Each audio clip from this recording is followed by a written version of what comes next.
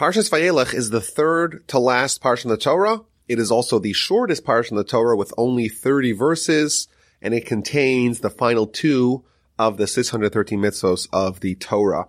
And we're right now on the final day of Moshe's life, and this parsha and the two that follow are going to detail what happens on this very important day.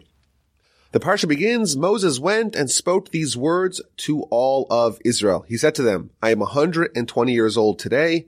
I can no longer go out and come in, for Hashem has said to me, you shall not cross the Jordan. Hashem your God, he will cross before you. He will destroy these nations from before you, and you shall possess them. Joshua, he shall cross over before you, as Hashem had spoken. The Ramban explains that Moses was about to part from the nation, and therefore all the meetings, all the gatherings that happened in last week's parasha were done in Moses' home turf, i.e. in the Levite camp. But now he's about to take leave from the nation, and therefore he travels, he went to the Israelite camp to honor them and to part from them with honor. Like you have someone who goes to visit their friend and then they're about to leave. So when they take leave, they go visit their host and they ask for permission, so to speak, to be able to leave. Similarly, Moses is about to leave the nation, and therefore he goes over to them, he goes to their home, and he gives over his final message, and he asks, so to speak, for permission to leave. Now, we find out that he's 120 years old to the day. He was born on the 7th day of Adar, and he is going to pass away on that very same day 120 years later. And the Talmud tells us that God ensures that the righteous, they live out their years and their months and the days, and therefore the righteous people, they actually pass away on their birthday. And in fact, it's a pattern in the Torah. Abraham, Isaac, and Jacob, they're all passing away on their birthday. And I think the simple understanding behind this is that the people who are righteous at this caliber, they're so perfect, and thus the perfection is even reflected in their years and the time that they get allotted in this world. They maximize everything, and thus they're given a certain amount of years and they fulfill those years to completion. But maybe on a little bit of a deeper level, we know the Talmud tells us that people are allotted a certain amount of time to live on this earth, but they could lose days, years, and months as a result of sin. And maybe we can even speculate. The Talmud tells us that of the 613 mitzvos in the Torah, 248 of them are positive mitzvos, i.e. the Torah telling us what we must do, and 365 of them are negative mitzvos, prohibitions, restrictions, transgressions, what we should not do.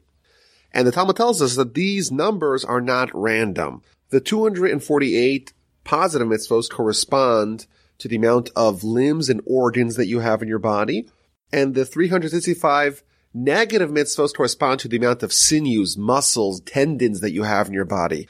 And the idea being that when someone does all 613 mitzvos, when they achieve completion in the spiritual guidelines of the Torah, then they're upgrading, so to speak, their spiritual avatar, so to speak, the spiritual replica of their body. Just like their body has 613 parts, so too their soul has 613 parts, and they achieve perfection in all aspects. They become well-rounded as a spiritual entity, and thus as a result of that, that spiritual entity can have continuity even after they die. It's a very advanced idea, but it's ubiquitous in Jewish philosophy. Now, the Talmud tells us another point. The Talmud says that the 365 negative mitzvos correspond to the amount of days in the year. Each day in the year, in the solar year, has a mitzvah that corresponds to it, and thus a full year, a full 365-day calendar year will correspond to all the negative mitzvos in the Torah. Maybe we could speculate. The Talmud is clear that not only does someone who is righteous, they live out the months of the year, but they don't miss out a single day. Maybe we could speculate that the connection is that when someone is righteous, they don't do any of the sins, and thus they don't have any of those 365 days deducted from the year and the yearly total that they are assigned. Perhaps people are assigned a certain amount of years. And if they don't devolve into the ways of sin, then invariably they'll die on their birthday because there's not going to be any of the 365 sins that are going to diminish from the 365 days of the years that they are allotted. Now Moshe is no longer the leader of the people. He tells the nation, I can no longer go out and come in. I can't be the leader because Hashem said to me, you're not going to cross. You're not going to be the leader. Now it's going to be given over to Joshua. Rashi tells us that this does not mean that Moshe, he began to atrophy. He began to weaken. No, he was still as sharp as he was on day one, but he no longer had the permission. He no longer had the mandate from God that you're the leader. It was taken away from him and it was given to Joshua. And I think this is a definition of Jewish leadership. To be the leader, you have to be appointed by God. Moses was appointed by God, and thus he became the leader, and thus he had that mandate. And now, on the final day of his life, God takes away that mandate and hands it over to Joshua, even in Moses' lifetime. And of course, there's many examples of this throughout Jewish literature. Maybe a great example of this is Samuel and Saul. Saul's the first king of Israel, and Samuel the prophet anoints him. He pours the oil on his head and says, you're the king of Jewish people. God decided you're the king. But then Saul sinned, and God tells Samuel, okay, we have to find a new king. Saul is still on the throne. Saul is still nominally, titularly the head of the Jewish people. He is still the monarch. But in God's eyes, Saul is no longer the monarch. He's been deposed by God. Yes, the people may think he's king, but God recognizes that he's not. And of course, Samuel goes and finds a successor, and that is David. So we have this period where the people and Saul himself, they assume that Saul is the king. But of course, in truth, in reality, that reign has been given over to David. If you ask the people over here on the day of Moses' passing, who's the leader of the Jewish people? They probably would have said Moses. He's been the leader yesterday. He's been the leader for 40 years. And why would that change? And here Moses is revealing to us and revealing to them that no, I am no longer the leader. That has been taken away from me and been handed over to Joshua. And I would say maybe on a broader point, this does not only apply to the leader of the Jewish people, to be the king. This applies to any position of authority, any position of leadership, any role that a person plays. We believe that that stems from God manipulating the events to ensure that they're assigned to a certain role. We believe that the Almighty placed us on this planet to achieve a certain goal. We're here on a mission. We don't know what the mission is necessarily. We could try to guess, and you would guess by looking at the various tools that the Almighty gave you, because the tools are going to be tailored. They're going to parallel mirror the particular message, the particular mission that you are entrusted with. But we also believe that the Almighty is going to manipulate the events and the circumstances of your life to ensure that you're given ample opportunity to take whatever mission is that you were given. Of course, some people have a much bigger mission, some have a smaller mission, but everyone has a responsibility that they have to do. And we believe that the Almighty is there putting his proverbial thumb on the scale and ensuring that every person is directed to whatever mission, whatever responsibility, whatever requirement they need to do, making sure that the path is paved for them. We say every morning, a blessing to God, Hamechin mitzadei davar, who prepares the footsteps of man. We're here on a mission. We're here to accomplish something in our journey. And the Almighty prepares our footsteps to ensure that whatever it is that we're supposed to accomplish, we are given all the tools and all the circumstances to do that. Moshe was the leader, and now God says, okay, you've done your mission. The leadership mandate's been taken away, and now it belongs to Joshua. And he tells them also that I'm 120 years old today. So simply put, what that means is that he's going to pass away today, and therefore he's no longer the leader. There's an interesting Ramban here. The Ramban tells us that there's a connection between his age, his advanced age, and his decline in leadership. The Ramban explains that what Moshe is telling the Jewish people, I'm 120 years old today. He's comforting them by telling them, I'm old. I'm less useful than I was before. I've done my share. My prime is behind me. I'm not useful anymore as a leader. And then he reminds them, even when I was the leader, quote unquote, even when I was at the helm leading the people, in truth, it was God who was really leading you. God was really the leader. I was just the emissary. And therefore, you should be comforted to know that you're in good hands after I pass. And I think this is a very interesting Ramban. It's a very pragmatic idea. We think of the Jewish people, they're surrounded by prophecy, they're surrounded by miracles. And the Ramban's explaining, they have this leader who's been tending to them like a mother tends to a child, to a suckling infant for 40 years. And quite naturally, they're terrified. What's going to be with us? Yes, of course, Joshua is a worthy successor, but is he a successor to Moses? Who could replace Moses? Who could possibly fill those shoes? And Moses is comforting them. He says, I'm old. I'm not in my prime anymore. Don't worry about it. You'll be okay. The Almighty who was with me, who made my leadership reign so successful, he'll be with Joshua. Don't worry. You'll be in good hands. And there's another interesting Rashi here. Rashi tells us that Moses actually forgot the Torah, and that's why he was disabled as a leader. It's a very puzzling idea here. Rashi is telling us that the well springs of Torah and wisdom and insight were closed up, were sealed up from Moses. And it's a little bit troubling. Moses, the greatest man that ever lived, the greatest leader we've ever had. And here we find out that on the last day of his life, he cannot be the leader anymore. He's been disabled. He's been disqualified as a leader because he forgot the Torah. What did Moses do to warrant such a punishment, so to speak, to lose access to the Torah? We don't see any sin that he did now that would warrant such punishment. Why indeed did Moses forget the Torah, or were the well springs of Torah closed up to him? So there's an interesting Ramban here. Ramban quotes this Talmud that Rashi quotes as well, and he adds that this was a miracle. Miraculously, the well springs of wisdom that were open to Moses were closed up. Why was there a need for such a miracle? So that he would not object to the leadership being transferred over to Joshua. He wouldn't be worried. He wouldn't be concerned. He wouldn't think that he had a greater aptitude to lead the nation more than Joshua. No, he is reminded of his own feebleness, of his own weakness by having the well springs of Torah closed up before him, and now he can feel more comfortable, more at ease, giving over the reign to Joshua.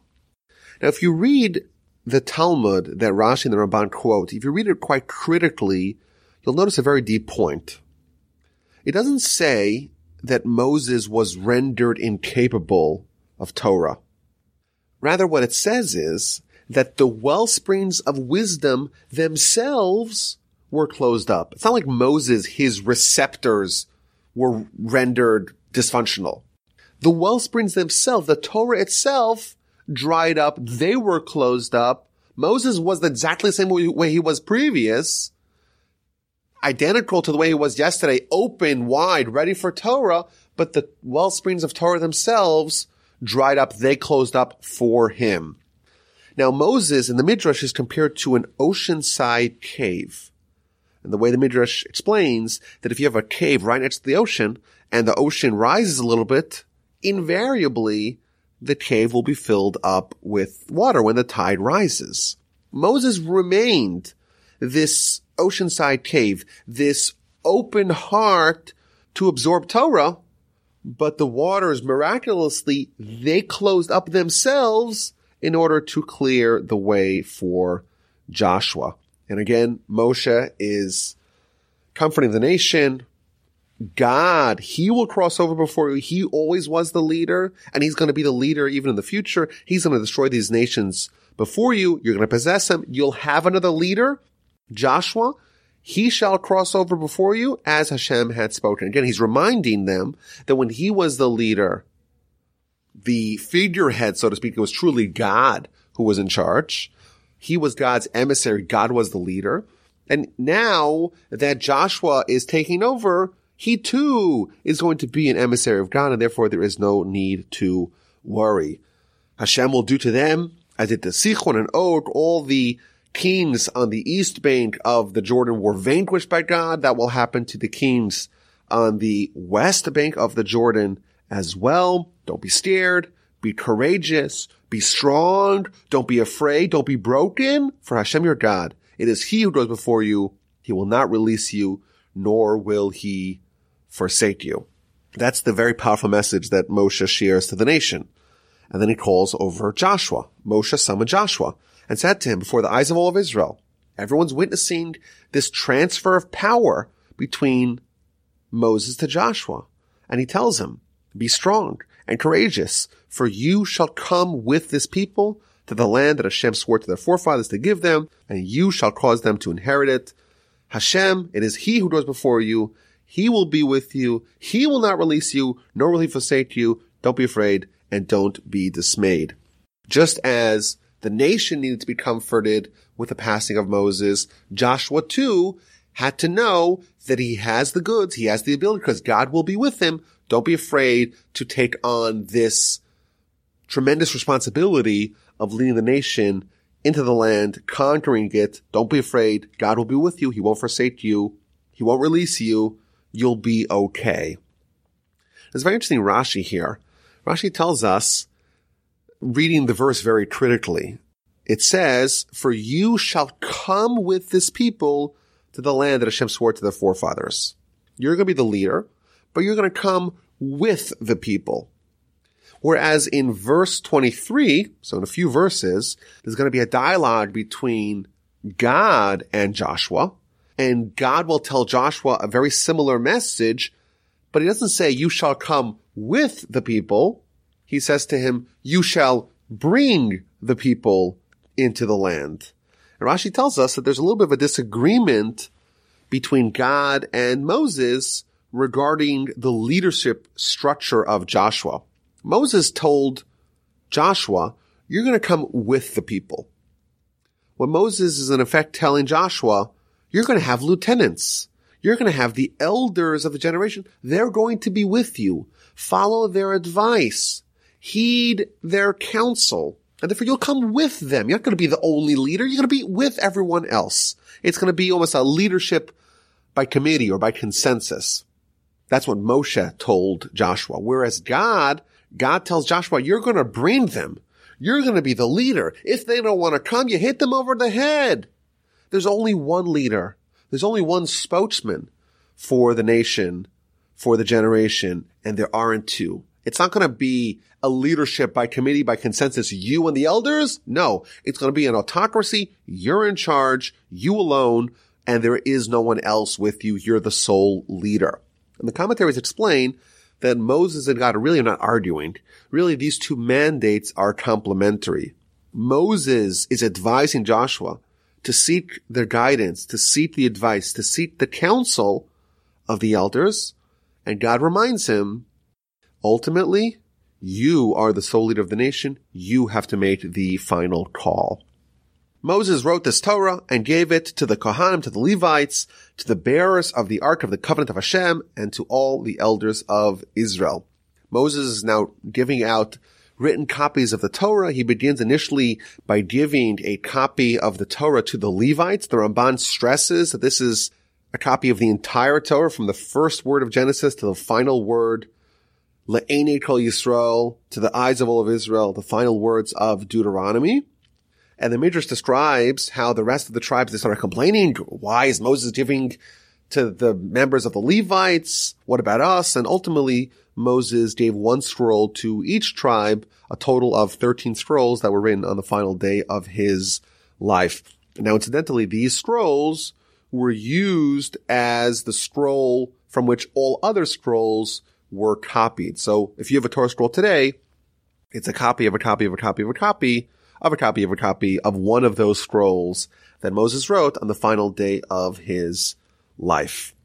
And then Moses commands the nation with the first mitzvah of the two we're going to read about in this parsha. And that's the mitzvah of Hakel, That's the mitzvah where at the end of a Shemitah cycle, so at the end of a 7-year cycle, on the second day of Sukkot, the first intermediate day, the whole nation gathers in Jerusalem or wherever the capital, the epicenter of the Jewish people is, and the king, he takes the Torah and he reads many parts of Deuteronomy to the whole nation.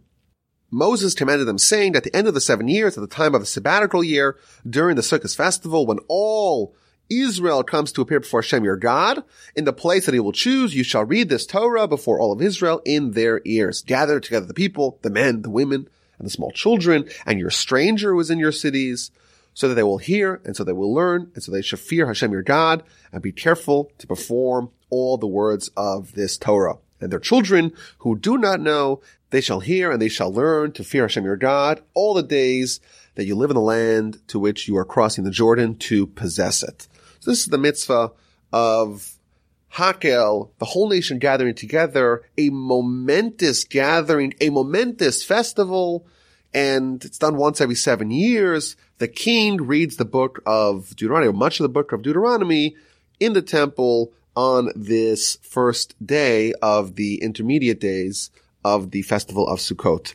Now the Rambam, in the laws of Chagiga, he gives us some more details about how this was done. On the night following the first festival day of Sukkot, so that's the eve of the second day of the first intermediate day, the beginning of the intermediate days of the 8th year of a Shemitah cycle, the king reads in the ears of the whole nation. It is done in one particular chamber of the temple, and he would read from the beginning of the book of Deuteronomy until the end of the first paragraph of the Shema, which is in chapter 6, and then he skips to chapter 11 and reads the second paragraph of the Shema, and then he skips to chapter 14 and reads from chapter 14 verse 22 all the way through chapter 28 verse 69, which is the end of the admonition, the portion that reminds us of the consequences of forgetting the Torah, disobeying it, and going astray. How would they do it? So the Rambam tells us they would take trumpets and they would blow the trumpets to herald this momentous ceremony throughout the whole Jerusalem. And that way everyone would gather and they would bring a large pedestal of wood and they would make it right in the middle, right in the center of this particular chamber of the temple. And the king would ascend and sit on that pedestal. So that way everyone should hear when he reads from the Torah, and all the people who join the pilgrimage who are in Jerusalem for the festival, they could gather around and listen. And then you would have the Chazan, the crier of the Sanhedrin of the Supreme Court. He would take the Torah scroll and he would hand it to the Chief Justice, and the Chief Justice would hand it to the Vice High Priest, and the Vice High Priest would give it to the High Priest, and the High Priest would give it to the king. And that was done in order to augment the splendor and the glory of Torah and of this process in the eyes of the onlookers. The king would accept the Torah, and he had the option to stand or to sit when he read it, but it would be better if he would stand. He makes the blessing and he reads these portions, and when he's done and he rolls up the Torah, he makes the blessings that you say after you got an aliyah, after you read from the Torah, and he adds 7 special blessings after he is done. And the rationale for this mitzvah, the Sefer Chinuch tells us, is very powerful. What he tells us is that the essence of our nation is Torah. What distinguishes our nation from any other nation? Why do we merit to have the close connection with God? The stamped ticket to the afterlife, to eternity? Why do we have this distinction? It's because of Torah. And therefore, because this is the essence of our nation, it is appropriate that we gather together once in a while, once maybe every 7 years, to go hear it, to hear what the Torah says, so that the words of Torah should be heard throughout the whole nation, the men, the women, the children. Everyone should say, wow, what are we doing here? What is the meaning behind this amazing get together? And the answer is going to be, we came to hear the Torah. This is our essence. This is our splendor. This is what makes us special. And as a result of that, everyone's going to praise the greatness of Torah and its value and its glory, and will insert in their heart a desire to study. And with that desire to study, they're going to connect to God and they will merit the goodness. It's such a momentous festival of Torah that it's going to instill and ingrain within the hearts of everyone who participates a tremendous love and connection to God and to his Torah. And Rashi, quoting from our sages in the Talmud, points out that the men, of course, they come to study. The women come as well, even though they're not obligated to study Torah. They come to listen, to participate. But what about the small children? Why do you bring the small children to this grand ceremony of Hakel? Says Rashi, quoting from the Talmud, book of Chadida, page 3b, to give reward to those who bring them. Indeed, the children themselves, they don't understand what's going on. They don't have the intellect, the insight, the wisdom, the knowledge to be able to really absorb what's happening here. But you know what? There is merit to those who bring them, and therefore, that's why the children participate in this ceremony. The Ramban, he adds another point. He says, yes, the children won't understand the content of what the king is reading of the book of Deuteronomy. However, they will notice that something is amiss, and they'll start asking questions, and they'll start probing, and it will implant in their heart something very special happened here. And when they get older, it'll trickle in. The message will be digested and absorbed, and they will gain tremendous benefit from being privy to this amazing experience. And maybe we could even add, you go to a sports game and you see babies with little micro jerseys and little ear protectors. And the parents, from a very early age, are trying to instill within them a love for their team. We have this idea of multi-generational sports fans. The idea of ingraining a love for a certain team or certain sport into a child when they're young. Even though they don't understand the rules of the game, they don't understand what it means, why does this team have blue jerseys and this team have green ones. It doesn't register to them. But from a very early age, when they're beginning to form as a being, as a person, you already instill with them a love for whatever it is that you truly cherish. And we truly cherish Torah. And therefore the children, they don't understand what's happening, but they have to be there at this momentous gathering. And in addition, I read an amazing insight from Rabbi Yerucham about the power of trying to influence someone, both positively and negatively. There is a law in the Torah that talks about someone who tries to influence someone to do idolatry. And this is one of the worst things you could do, try to influence someone to do idolatry, to influence someone to follow the ways of the pagans and to deviate away from God. And this person is treated the most harshly of any sinner in the Torah. Even worse than someone who actually does idolatry is someone who tries to influence others to go do idolatry. And importantly, even if their influence does not bear fruit, even if the person is not convinced, does not follow the ways of the idolaters, nevertheless, the person who tried to instigate that, the person who tried to entice someone else to follow the idolatry, that person is treated very harshly, and it's a capital offense. And we know that whatever God does harshly, whatever punishment that God dispenses, the reward for the parallel deed is always amplified 500 times. So for example, God punishes sinners up to 4 generations, and thus we know that God rewards the righteous up to 2,000 generations. Why? Because it's 500 times greater, the reward, than the punishment. And here we see an amazing idea. Someone tries to influence someone negatively. They're treated very harshly. We're told not to have pity on them and not to have mercy on them, and we don't try to find acquittal and exculpation for them. They did something so horrific, so unconscionable, so inexcusable that there's no mercy for them, there's no pity for them. Even if their attempts at influencing bore no fruit, still they're treated very harshly. Well, what if someone tries to influence someone else for the positive? Well, you would say that to the degree that someone tries to influence someone negatively is punished severely, 500 times greater than that if someone tries to influence someone else positively. And you know what? Just as when someone tries to influence someone negatively, they're treated very harshly regardless of whether or not their influence was successful. Similarly, we would say that when someone tries to influence someone positively, even if their efforts were inefficacious, nevertheless, they are rewarded very handsomely, 500 times more than the negative person is punished. The person tries to influence positively is reward, even if the person is not influenced.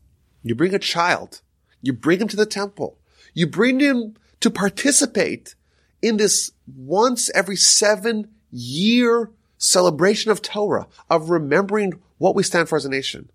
The child, not influenced. They're too small, they're too young, they're too undeveloped to be able to recognize what's happening here. But you know what? Bring the children anyhow. And why, says the Talmud? To give reward to those who bring them. You try to influence them positively, even if it does not yield fruit, you're going to have tremendous reward because you tried to influence someone positively. And I think this is, more broadly speaking, today we don't have Hakel because we don't have a temple. Please God, it'll be built speedily. We're about to have the celebration together on the first day of the intermediate days of every 7th year of the cycle. But the principle remains that if we try to influence others, even if, they're sinners and they're not impressionable and we try to influence them and it doesn't work and we try harder and nothing actually penetrates, they're not taking home the message, they're not absorbing the lessons, and we feel like we've done nothing. We feel like our efforts are for naught. We feel like we wasted our time. And here we see the power of attempting to influence someone. Even if it doesn't yield fruit, it's the most powerful thing you could do because you're trying to influence someone to the good. And we know that influencing someone or trying to influence someone for the bad is the worst thing. And thus 500 times greater than that is the reward for trying, even if you're only trying to influence someone for the positive. What a powerful insight from Rabbi Yerucham about this idea. And then Moses is instructed to summon Joshua and both of them to come together to the tent of meeting. And God tells Moses, I'm going to instruct him. There's going to be a transfer here, a visceral, vivid illustration of the fact that the leadership has been handed over from Moses to Joshua. Both of them are going to go to the tent of meeting, the place where Moses usually speaks to God, and God's going to speak to Joshua. So Moses and Joshua, they stood at the tent of meeting. God appeared to them and he spoke to them and he gave them some troubling predictions. Hashem said to Moses, behold, you're going to die and the people will forsake me. They're going to annul the covenant that I sealed with them. I'm going to get angry at them. I'm going to forsake them. I'm going to conceal my face from them. They'll become prey, many evils and distresses they'll encounter, but then they're going to repent. They're going to say, is it not because God is not in my midst that all these evils have become upon me? But I will surely have concealed my face on that day because of all the evil that it did, for it had turned to the gods of others. So there's a few interesting things here. First of all, the idea of God covering his eyes, and as a result of that, the people getting punished. So on a technical level, what this means is that God's not going to actively punish them. He's going to passively punish them, so to speak, by withholding his eyes. What that means is that without God intervening, without God actively ensuring that things are okay for us, the default is that we're suffering. it's only because God looks at us, so to speak. He shines his visage at us. He looks at us with his countenance. He cares about us. He takes an interest in us. And he takes steps to make sure that things go well for us. That's the only way that we could avoid suffering. But God says, you know what? In the event that they turn away from me, I will respond in kind. I will turn away from them. And to the degree that the nation turns away from me, I will turn away from them. And the further I am, so to speak, facing away from them, the more they're on their own and the more vulnerable they are. And what happens? All kinds of evils and distresses will encounter it, not because of me on an active way, but because of me on a passive way, because I'm not going to be there to thwart, to swat away the dangers and the suffering and the pain that I would have if I was facing them. And it's interesting. Even after the nation seems like they're repenting, they're going to say, this is verse 17, it will say on that day, is it not because my God is not in my midst that all these evils have come upon me? They're going to take the message. They're going to recognize that the reason why they're being punished is because God's not with them. Yet you read verse 18, but I will surely have concealed my face on that day because of all of the evil that it did. So the Ramban asks the question. He says, wait a minute. Even after they repented in verse 17, it seems like they're still being punished in verse 18. So the Ramban tells us that this is an incomplete repentance. They're only showing regret. They're only acknowledging that they're guilty, but they're not truly repenting, and therefore God does not fully reveal his face to them. They're still vulnerable. The Hasidic masters, they say that actually in verse 17, not only is this not an incomplete repentance, there's something wrong with this message. They say, the Jewish people say, after they suffer, is it not because my God is not in my midst that all these evils have come upon me? We have to realize, as a nation, God is always with us, even when we're suffering. In fact, the verse tells us in Psalms 91, Imo anachi batzara, God is with us when we're suffering. Similarly, the verse in Psalm tells us, even when I walk in the valley of the shadow of death, I'm not going to be scared because you are with me. What happens when someone fails to recognize that? They say, God is not in my midst. When they do that, that in itself not only is not an incomplete repentance, it's a sin because they are failing to recognize the essence of our nation, that our nation, no matter how far we may be from God, God is still with us and he wants to hear from us and he wants to turn his face towards us and to treat us with the pleasant countenance of God, with his caring, with his love, with his compassion for our nation. After God conveys this message to Moses and to Joshua, he instructs them to write down this song. This is going to be the third song that we encounter in the Torah. Of course, there was the song at the sea. There was the song of Miriam in the book of Numbers. And now we're going to have the final song, the song that's going to encompass much of next week's parsha, the song of Ha'azinu, which is going to be an overview of Jewish history, like a condensed version of all the good things that will happen to us and all the bad things that will happen to us, depending upon which of the two paths that are laid out before us we choose to go down. So now God tells Moses and Aaron, write this song for yourselves and teach it to the children of Israel, place it in their mouth so that this song shall be for me a witness against the Jewish people. This song is going to serve testimony that the Jewish people knew exactly what they were getting into when they accepted this relationship with God, and therefore the song itself is going to be a witness against the Jewish people in the event that they stray and they're punished. They cannot say, we weren't warned. We have the song here to serve as testimony for it. And of course, the song we're not going to read this week. We're going to read it next week. Now, in addition, the Talmud tells us that this verse, verse 19, is actually the source of the final mitzvah of the Torah, and that is to write a Torah scroll. So even though God ostensibly is speaking to Moses and Joshua to write down this song, really he's speaking to us as well to write down the song of Ha'azinu, which is part of the Torah, and ergo we know that we're supposed to write down the whole Torah. Each one of us should have a copy of the Torah. If it's a whole Torah scroll, that would be great. Otherwise, at a minimum, we should have a copy of the Chumash, a copy of the Pentateuch, a copy of the 5 books of Moses to be able to fulfill this mitzvah. And the Rambam tells us, the way he explains this verse is that it's telling us to write down the song, and the song, of course, is part of the whole Torah, and you can't just write one portion of the Torah, and therefore you have to write the whole Torah. Now, the commentators ask the obvious question. Maybe the mitzvah is for us to write down just this song, just the song of Hazinu, the song that we're going to read next week. How does the Rambam know, how does the Talmud know that we're supposed to write the entire Torah that has within it the song as well? You have a mezuzah. Mezuzah on every Jewish doorpost has within it a section of the Torah. And it's just one section, the first 2 paragraphs of the Shema, and it doesn't have the rest of the Torah. So we see, obviously, a precedent for the fact that you don't need to write the whole Torah every time you write one portion of the Torah. Similarly with tefillin. In the tefillin, the tefillin of the head has 4 compartments that each one of them has a scroll that contains within it a portion of the Torah.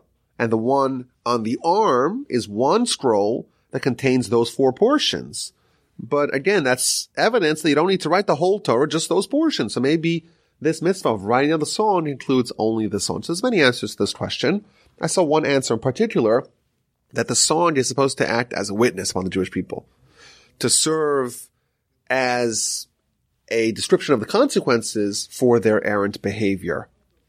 And therefore, if you just have the song and you don't have the rest of the Torah, it won't be a very useful witness, because the song itself is exhorting us to not disobey the Torah. And if we just have the song, we don't know what the Torah is. If that's not part of the evidence, if that's not in evidence, then the song is almost defanged as a witness, and consequently, we have to have it all. Now, in addition, this verse is a very interesting verse. The commentaries note that this is a shift in how the Torah was given. Read the verse again, verse 19. So now write this song and teach it to the children of Israel. So what happens first? First you write it, and only subsequently you teach it. We know that here Moses, at the end of his life, he's going to give the Jewish people copies of the Torah. But for the preceding 40 years, Moshe was teaching the Jewish people Torah, but he wasn't giving them written versions of it. And even though the Talmud in the book of Gittin, page 60a, has 2 opinions as to how the written Torah was written in, piecemeal, piece by piece, or was it written all at the end? I.e., at the end of Moshe's life, at the end of Deuteronomy, he wrote the whole thing. But regardless, everyone agrees the Jewish people did not get written copies of the Torah until the very end of Moshe's life, the very end of the 40 years of the Jewish people's sojourn in the wilderness. So when they were studying Torah orally. Moshe was telling Jewish people what to do, and they were reviewing it, and this was all done orally. And only subsequently did they get it in the written version, the written Torah. And here we see that there's a change. Moshe is being told, write down and then teach. The format that we follow today, it's this format, that we first read the written Torah and we try to extrapolate from the Torah to draw out from the Torah what the insights are. And of course that's developed and explicated in the Talmud to obviously perfection. But again, here we see a shift. Previously, it was done oral and only subsequently written, and here it's going to be changed. And in fact, the commentaries note that the verse begins, so now, unlike previously, you're going to write the song and then you're going to teach it. And then God continues to tell Moses and Aaron, for I shall bring them to the land that I swore to the forefathers, which flows with milk and honey. They're going to turn away from God and go follow the gods of others. And it shall be that when many of the evils and distresses come upon it, then this song that we're about to write, it's going to serve as a witness, for it shall not be forgotten from the mouth of its offspring. For I know its inclination, what it does today, before I bring them to the land that I have sworn. God is telling us, this is an idea that we've spoken about in the past, that the Torah will never be forgotten from the Jewish people. And Rashi tells us, behold, this is a promise to the Jewish people that they won't at least completely forget the Torah from their generations, from their descendants. However, as a means to ensure that the Torah will never be forgotten, we have this song which delineates the evils and the distresses that will befall the Jewish people in the event that they stray. That in itself, the consequences for our misbehavior is what's going to ensure that we're going to forever remain connected to the Torah. Moses wrote the song on that day, and he taught it to the children of Israel. And like we said, it's been written. We haven't yet read in the Torah because now the format's changed. You write it and then you convey it. And then God commanded Joshua, the son of Nun. Again, this is the first time we have a conversation between God and Joshua. The handover of power. Joshua is now having direct communication with God. God tells him, be strong, be courageous. You're going to bring the children of Israel to the land that I've sworn to give them. I shall be with you. So it was when Moshe finished writing the words of the Torah onto a book, all the way to its conclusion. The commentaries note that what this means is that Moshe wrote the entire Torah, including the two portions of the Torah, two parshas that we have not yet read. And he commanded the Levites, the bearers of the Ark, of the covenant of Hashem, and he tells them, take this book, take the Torah, and place it at the side of the Ark of the covenant of Hashem your God, and it shall be there for you as a witness. Rashi tells us there's two different opinions. According to one, it was placed inside the Ark itself, next to the tablets, both the ones that were broken and the ones that were not broken, the first and second set of tablets.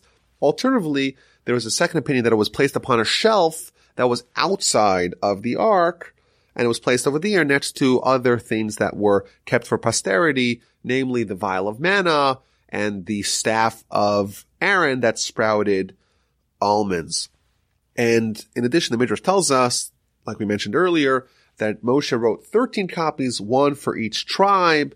The Midrash goes on to say that he gave one to each tribe, and he spoke to them, spoke to the men, spoke to the women, and he reminded them of the messages of Deuteronomy. He warned them to abide by the dicta of Torah, and he gave them the book, he gave them the scroll that they are going to use for their tribe for many generations, to be the one that's handwritten by Moses, to be the one that they used to copy other Torah scrolls, but again, to serve as this testament of this rich tradition and transference of Torah from God to Moshe, and Moshe to the Jewish people, and so on and so forth from generation to generation.